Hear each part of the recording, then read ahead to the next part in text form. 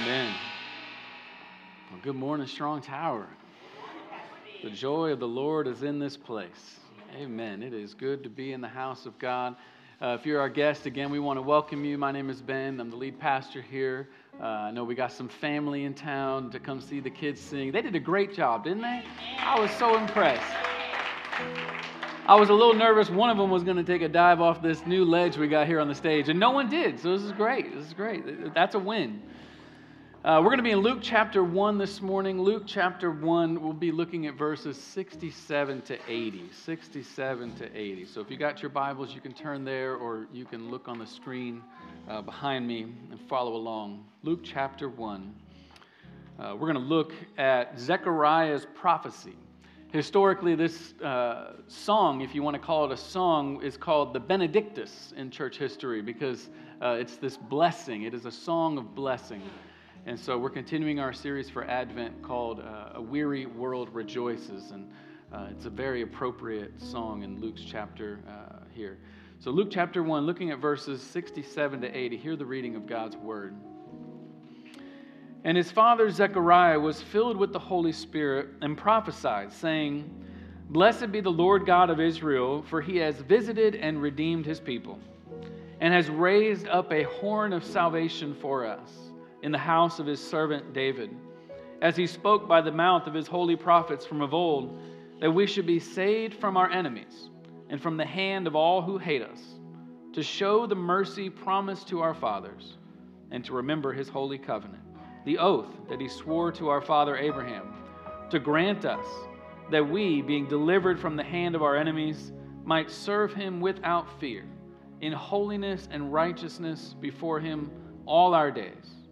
And you, child, will be called the prophet of the Most High, for you will go before the Lord to prepare his ways, to give knowledge of salvation to his people in the forgiveness of their sins, because of the tender mercy of our God, whereby the sunrise shall visit us from on high, to give light to those who sit in darkness and in the shadow of death, to guide our feet into the way of peace. And the child grew and became strong in spirit, and he was in the wilderness until the day of his public appearance to Israel." Amen. This is the word of the Lord. I want to tag our text today, the gift of joy. The gift of joy. Let's pray. Oh Lord Jesus, we're so grateful for your gifts. They are so many. And Lord, this morning as we look at this gift of joy that you've given to us, those who sit in darkness and despair, who sit in our sin and suffering, Lord, there is hope. There is hope that you give the gift of joy. And so, Lord, as we look at this text for just a few moments, we pray your Spirit would speak to us and give us that gift today. May you give us life. May you give us hope. May you give us joy. We pray in Christ's name. Amen. Amen. You may be seated. Well, in 1983, there was a Wisconsin radio announcer who was joking on the radio that you could go down to the Milwaukee County Stadium and they would be dropping from an airplane 2,000 Cabbage Patch Kids. Now, if you could imagine for a moment that he was trying to tell a joke, but people showed up. Part of his joke was, you should show up and they'll be falling down from this airplane, and all you have to do is catch a Cabbage Patch Kid doll and then hold up your credit card and they'll get your information just like that. That was how ridiculous his joke was. And at least 12 people showed up. That's how ridiculous the craze for the Cabbage Patch Kid doll was in 1983.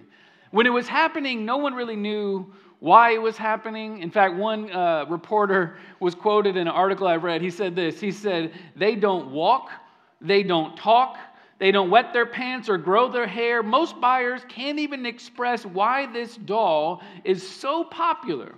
Others can't even explain why they want to buy it." And yet they were. They were buying them by the thousands and the millions. These dolls were so popular, this craze was spreading across the nation. In New York, there was a store that was opening up, and word got out that they had a batch of Cabbage Patch Kids. And thousands of people had gathered around the store. And when they opened it, the mob trampled in and multiple people got run over. In Pennsylvania, they had a store that was making the same announcement. The store manager heard about what happened in New York, so he came prepared. He had an aluminum bat at the door like it was the zombie apocalypse. I mean, that was the kind of anticipation these people had for this, these dolls. These dolls. I mean, anticipation will make you do ridiculous things that you would never do otherwise. I mean, we all know what anticipation is like. The kids right now, they probably know there's 8 days until Christmas. Parents, if you didn't know that, there are 8 days to finish your shopping. I'm telling myself that. You have 8 days. Right? There's an anticipation of looking forward to it, waiting and longing. And one of our daughters said yesterday, I just can't wait to get up and run to the tree as fast as I can. I don't know what she's going to find at the tree, but she thinks there's going to be something incredible. But there's an anticipation, and it's not just at Christmas. It's all over life, right? An anticipation that moves you. It might be you're anticipating graduating from high school. It might be you're anticipating, your wedding day if you're engaged. Or you might be anticipating one day becoming a parent, or one day owning your own business, or whatever it may be. There's these things in life that you just look forward to. And that anticipation changes your present reality. It changes how you experience the present as you anticipate the future. Now, there's a man in the story we just read. His name is Zechariah, and he knows a lot about anticipation. If you were here a few weeks ago, we were introduced to Zechariah, and I'll kind of catch you up in the story. But Zechariah and his wife Elizabeth are a priestly couple. They are working in the temple of the Lord, and Zechariah and his wife Elizabeth are on the older side. They're more elderly, and in their old age, they still have not been able to have children. And so here they are, older in their age, they're faithful. They are living for the Lord faithfully. The Bible says that they were blameless and without fault. Like they were the kind of people you would look to with character and loyalty and the kind of things that you would aspire to, right? And yet, they didn't have any children. And in their culture, that was a conundrum because they're thinking, I've been faithful, yet I haven't been fruitful. And so there was a level of shame that came upon them because they thought something must be wrong with me. God must be angry at me. But listen, they could not have been more wrong. God was not angry with them. God had not forgotten about them, but they were wondering, when is God going to show up? And as the days grow longer and the years go on, they're wondering. And then one day, Zechariah the priest, he gets invited to offer the incense at the temple. And when he goes to the temple to offer the incense for the first time in his life, in the temple, he finds the angel Gabriel. Gabriel meets him in the temple and shows up in a way that's so unexpected with a message that's even more unexpected. He tells Zechariah, you guys are going to have a baby. Elizabeth is going to conceive, and she will have a son, and this son will be greater than any son you've ever known. Now, when Zechariah hears this message from him, he's not ready to receive it. In fact, he kind of pushes it off and doubts and wonders, how can this be possible? Because when he hears the message, it doesn't match with his reality. He's looking at his life and thinking, nothing seems to have worked out up to this point. Why can I trust your message of hope? And so because he doubted, Gabriel says to Zechariah, okay, well, for the next 9 months until the baby comes, you're not going to be able to talk. You're going to relax and rest and reflect on the message I've given you. And so for 9 months, Zechariah is silent. For 9 months, he's just contemplating and mulling over what the promise was to him from the angel Gabriel. And now the time has come that he had promised. And indeed, his wife Elizabeth did conceive, and now she is ready to give birth. And despite Zechariah's unbelief, despite his rejection, God still gives grace. God still blesses them. And the promise comes true. So now the whole town is gathering around Elizabeth because God had given her a son. I mean, think about that. It's not every day that a woman goes from barren in her old age to now having a son. And so the town is wondering what might be happening. What is God doing in this miraculous birth? And so now their imaginations are full of the Old Testament, where there were people like Sarah and other matriarchs in their history who had this same miraculous birth. And every time God did it, something special was about to happen. And so they're wondering, what might this be? This son of Elizabeth, in fact, would make straight the path for the Messiah. He would usher in this age that they had been waiting for.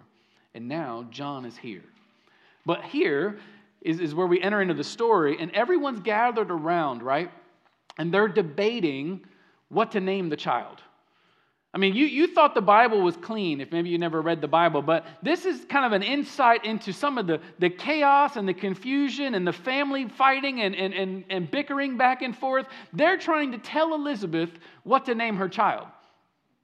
And so they're asking what she says, and she says, well, his name's going to be John. And they say, well, how can you name him John? No one in your family is named John. That was their tradition. You name the son after someone in your family. And so, they don't respect her enough to receive her word. So then they go to her husband, and they ask Zechariah. And of course, Zechariah still at this point, 9 months later, can't speak. He can't use his words. And so he motions for them to give him the iPad. And so they hand him the iPad, and he grabs the tablet and he writes on the iPad, his name is John. And the moment Zechariah writes that, the Bible says immediately his mouth is opened up, his words come back, and he can speak. And the first words out of his mouth after 9 months of silence are a blessing. It's a song.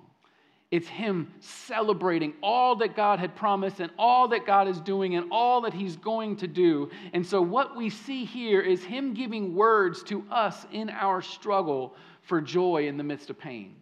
He's giving words to our struggle for joy in the midst of loss and disappointment and difficulty in what he calls the darkness. The darkness. This is what Advent is all about. Advent is the season in the church calendar where we live in this in-between, where we have joy in the midst of pain. We have hope in the midst of despair. And so his song is a powerful song that gives this gift of joy. But how? How does it happen? That's what I want to look at today briefly. Zechariah, he begins with the bad news of this darkness. And I just got 2 points for you today, so hold with me. The first point is this, the darkness of despair. The darkness of despair. Zechariah's song of praise, it begins like this in verse 68. Hear what he says. He says, "Blessed be the Lord God of Israel, for he has visited and redeemed his people, and has raised up a horn of salvation for us in the house of his servant David." Now, Zechariah's song opens up with this simple yet profound reality that God has visited us. God has visited us, right? He's saying God has come upon us. He has entered into our world. He is not far off waiting and longing for us to come to him. No, he comes into our world to visit us where we are. But he didn't come for vacation. He didn't come for evaluation. He says he came for redemption. And he uses this powerful phrase. He says he raised up a horn of salvation. It's this image actually from the animal kingdom, right? And anytime there's an animal with a horn, it's designed that way for them to attack, to be able to fight. It's this imagery of strength and victory. And so what he's saying is God is raising up this strength, this victory, this attack for our salvation. He's coming to our defense. All of our sin and suffering, all the misery of this world, he's saying he's coming to make it right. And this was always the promise, right? He alludes to the promise God gives to David in the Old Testament. When David is reigning over Israel as Israel's king, everything was beautiful. Everything was wonderful. David was one of the most successful kings. The worship was great. The economy was great. The priesthood was great. All these things were great. Israel looked back on David, and they thought those were the glory days. Those were the glory days of Israel. If we could just get back to David's time. That's what they were imagining. Yet in David's time, God came to David, and he made a covenant with David. And he said to David, I'm going to bless you and your household, and I promise that I will raise up within your house a kingdom that will last forever. He says to David, even though your kingdom is great, there's going to be a greater kingdom that will come that will bring my kingdom from heaven to earth, and it will flourish. And what Zechariah is saying is that time has come. That time has come. The Messiah who would sit on David's throne is now on his way, is what he's saying. He's saying the Davidic kingdom is at hand. This is the promise. And yet we need such a powerful promise because there's such a power to sin. See, the reason we need a kingdom is because we need to be conquered. We need to be conquered. The reason we need a covenant is because we need radical grace. Zechariah uses this stunning image in verse 79. Look at what he says. He says the Messiah is coming to give light to those who sit in darkness and in the shadow of death. See, you don't have to be a Christian to realize there's something wrong with our world. There's something wrong with our communities. There's something wrong with our families. There's something wrong in our own hearts. There's something wrong in this world, in this life, and that something is what the Bible calls the darkness of sin. It's the darkness of sin. See, sin is more than a decision you and I have made. Sin is actually a darkness that covers all creation. It's a power that we're under, is what Zechariah is saying. He's saying we sit in this darkness. It's become our habitation. It's become our place of residence. In other words, we've kind of pulled up a chair and we've decided we're just going to settle in to the sin and darkness of this life. Sin sits in that darkness of despair. There was a man by the name of Jorge Spielman who himself was a blind man, and he kind of went into this trend. He started this trend that spread across Europe where he simply called it blind dining. And so what he would do, it started off with him inviting his friends over to his house to eat at his house and have dinner. But for them to have kind of an unusual experience for them, he decided all of his friends would blindfold themselves so that they can kind of enliven all their other senses. Their touch, their smell, everything else, because they couldn't see their food, would kind of come alive. And all his friends, they thought it was an incredible experience. They said to him, you need to turn this into a business. You need to start a restaurant. And so he decided he was going to start a restaurant with a pitch black dining room. Pitch black. In fact, imagine for a moment, you come to this place, this restaurant, and you show up, you choose your food off a menu in the waiting area, and once you choose your food, they give you a box, and you put all your belongings in the box. All your phone, your watch, any flashlights, anything that is going to emit light has to go in the box, and then a lady comes as your server to escort you to your table into this pitch black dining room. And as you're walking to your table, you're amazed that you can't see anything, and yet you didn't hit one table. You didn't bump into one person. You didn't trip over anything. I mean, she led you perfectly to your table, and you're wondering in your head, how did she do that? And then you sit down and you realize how completely unprepared you were. Because you sit down at the table, and now you can barely hit your face with your fork. You can't use your knife without your fingers being in danger, right? You can't even get up and make your way to the bathroom because you don't know where it is. You might get lost. And so you have to sit there and kind of take it all in. And what you realize is the difference between you and the lady who is working there is she had been in the darkness long enough to know how to function. She had been in the darkness long enough to know her way around every nook and cranny of that place. She knew where she was going so she could guide you and lead you through it. Now listen, some of us have been living in darkness so long, we know how to function. We know how to function. We know how to get by. We know how to maneuver and weave through all the obstacles of sin and suffering. We've become so familiar with the darkness that we feel at home. In Zechariah's words, we've just kind of taken a seat. We've sat down and realized this is where I will settle. This is where I will be. And so there's no sense of urgency. There's no sense of, I need to deal with sin. I need to deal with evil. I need to do something about this. No, it's gone. We've just kind of sat down. We're settled. We're in it.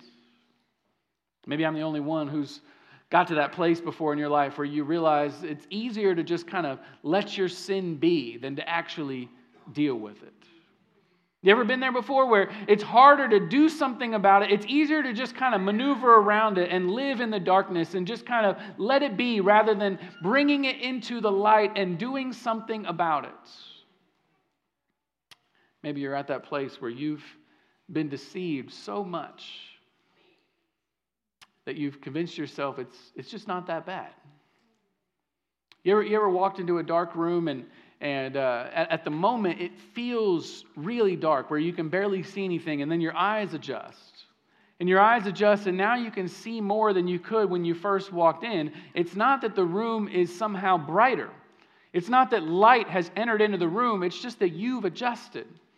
And so now it doesn't feel that dark because you've adjusted to the darkness. That's what Zechariah is talking about. He's talking about this sense that we have just adjusted to where we don't really think it's that bad. It is what it is, right? The bitterness is what it is. The arrogance is what it is. The anger is what it is. The gossip is what it is. The selfishness is what it is. It's not that dark. This is just who I am. This is just who I am. See, this is how we know we've been deceived, right? We become so comfortable in sin, we think it's not that bad. Some of it is just respectable now. This is just the way it is. And yet some of us, it's not comfort that's brought us to that place of sitting. It's really defeat and despair. We've just kind of given up. We've said that it's really not worth fighting anymore because I've tried everything. I've tried to battle against that sin in my life. I've tried to battle against the despair and the discouragement in my life, and it didn't work. It didn't go anywhere. Nothing happened. No progress was going on. And so I just gave up. And listen, I know what it's like. I know what it's like to try to give everything, and you try, self-help programs. You try religious services. You try someone who tells you this is the trick that will fix everything. But listen, here is the key that Zechariah is getting to. Darkness cannot be dispelled by darkness. It can't. We can't fight our sin on our own because the darkness has affected us too. It's gotten into us. It's not just out there in the world, it's in us. And so if we try to fight the darkness by ourselves, we'll fail.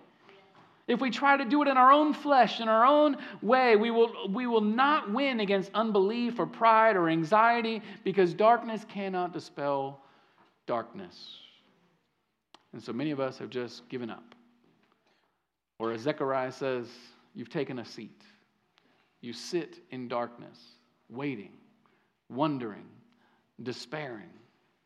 Fear becomes your friend. Hopelessness becomes home.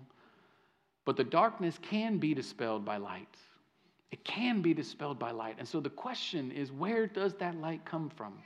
Where does it come from? This is what we'll look at next, and this is the last point, the light of joy. Zechariah continues here. Look at what he says in verse 76. He says, and you, child, will be called the prophet of the Most High, for you will go before the Lord to prepare his ways, to give knowledge of salvation to his people in the forgiveness of their sins. I love this because Zechariah is now moving from this praise and this wonder over who God is and what he's done to now he's directly addressing his newborn son. He says directly to his son John, he says, and you child, will be a prophet of the Most High. He's speaking to John, basically affirming what Gabriel had already said to him when he didn't believe. Now Zechariah is saying, I believe what Gabriel said. I believe that the promise for you, child, is that you will bring in this new era. You will bring in this new age of the Messiah. Now listen, John won't be the way, but he'll prepare the way. John is going to say one day when he grows up and he will be with Jesus face to face, and he'll say about Jesus, he will say, behold, the Lamb of God who takes away the sin of the world. He'll also say, I'm not the Christ. I must decrease, but he must increase. See, John knew, I am not the way, but I am preparing the way for the one who is the way. I am preparing the way for another son to come, one who would not be the son of Elizabeth, but this would be the son of Mary.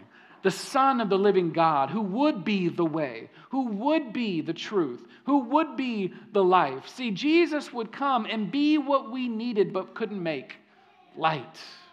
Zechariah goes on in verse 78 to say this, because of the tender mercy of our God, whereby the sunrise shall visit us from on high, to give light to those who sit in darkness and in the shadow of death, to guide our feet into the way of peace. I love this image that he uses. He says, it'll be like the sunrise. The old King James uses the phrase, the day spring. The day spring. It's that moment in the morning where the light rays are coming in and you're not quite sure, is it morning, is it night? Is it morning, is it night? But it's like this slow overtaking of the darkness. The light is penetrating in. He's saying that's what it's like when Jesus comes. There's this moment where light is now coming in and you're not quite sure if it's enough, but it's completely changing and radically transforming everything that we see. That's the Savior who's going to visit. That's the advent of joy that's making its way to humanity. See, why did Jesus come? Don't miss it this Christmas season. It's so simple. He came as light for the darkness. He came as light. He came for people like you and me who are sitting in the darkness. People too depressed to care anymore. People too despairing to hope anymore. People too fed up and worn out to believe God could really even want them. Right? People so beat down by sin that all they know what to do is give up.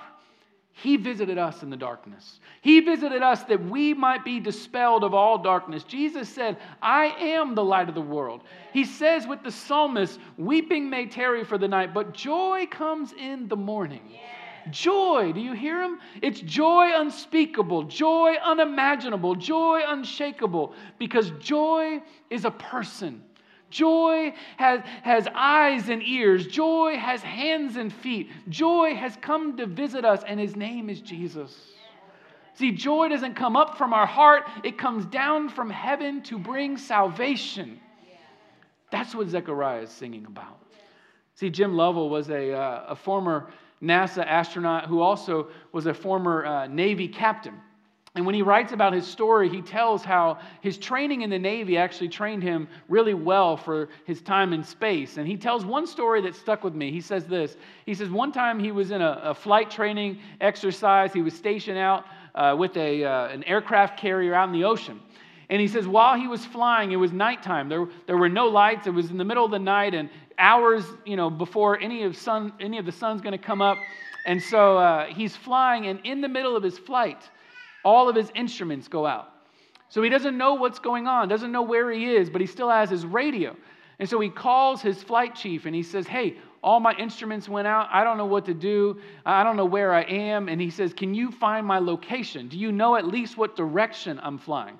And he says, yes, you are actually flying directly towards the ship. So that's good news, right? He wasn't flying farther out into the ocean. But he says, I don't know, where exactly you're going to land, but we'll cover that later. So he says, all you got to do is just fly straight. And he says, well, how am I going to fly straight? I don't know where I'm going. And he says, we'll cover that when you get here. And so he's just flying as straight as he can. And then his radio goes out. And he has no idea now how to get in touch with the guy. So no lights, no instruments, no radio. And he thinks he's a couple hundred yards away. And he says, at that moment, he saw the ocean begin to glow. And he realized immediately it was the back of the ship. Behind the ship, it was stirring up all the plankton. And some variations of plankton give off a small amount of light.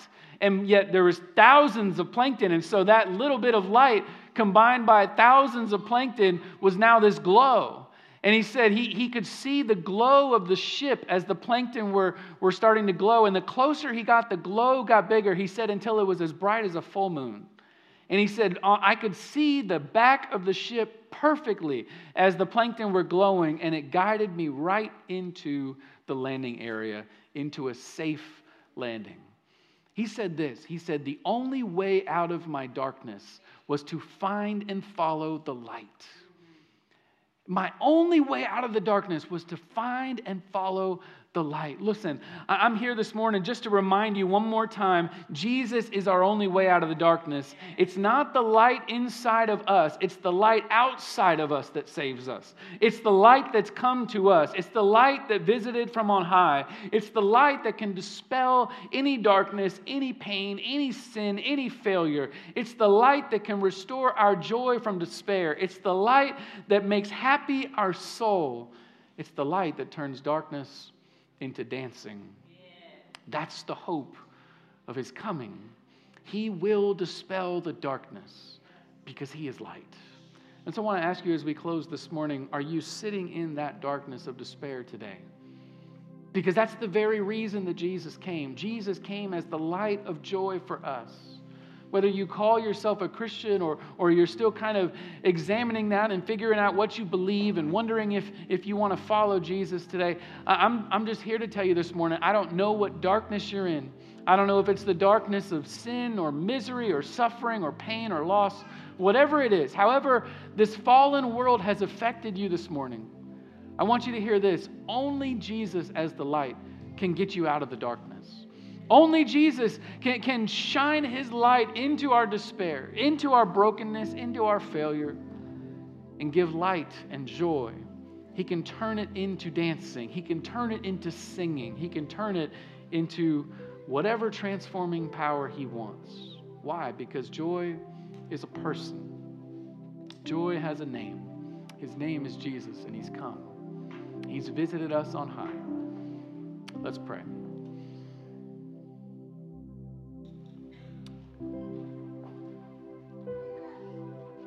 Oh Lord Jesus, light of the world, shine into our heart this morning. Shine into the dark corners and crevices. Shine into the places that are blind spots to us. Shine into the places we've been hiding that we're afraid of. Shine your light into our past, into our present.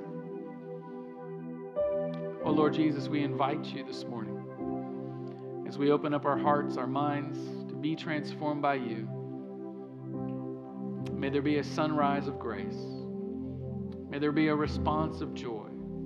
May we sing because you have done it.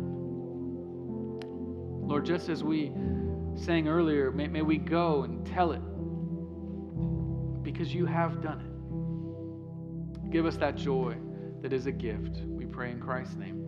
Amen. Amen. You may stand. Let's stand to our feet.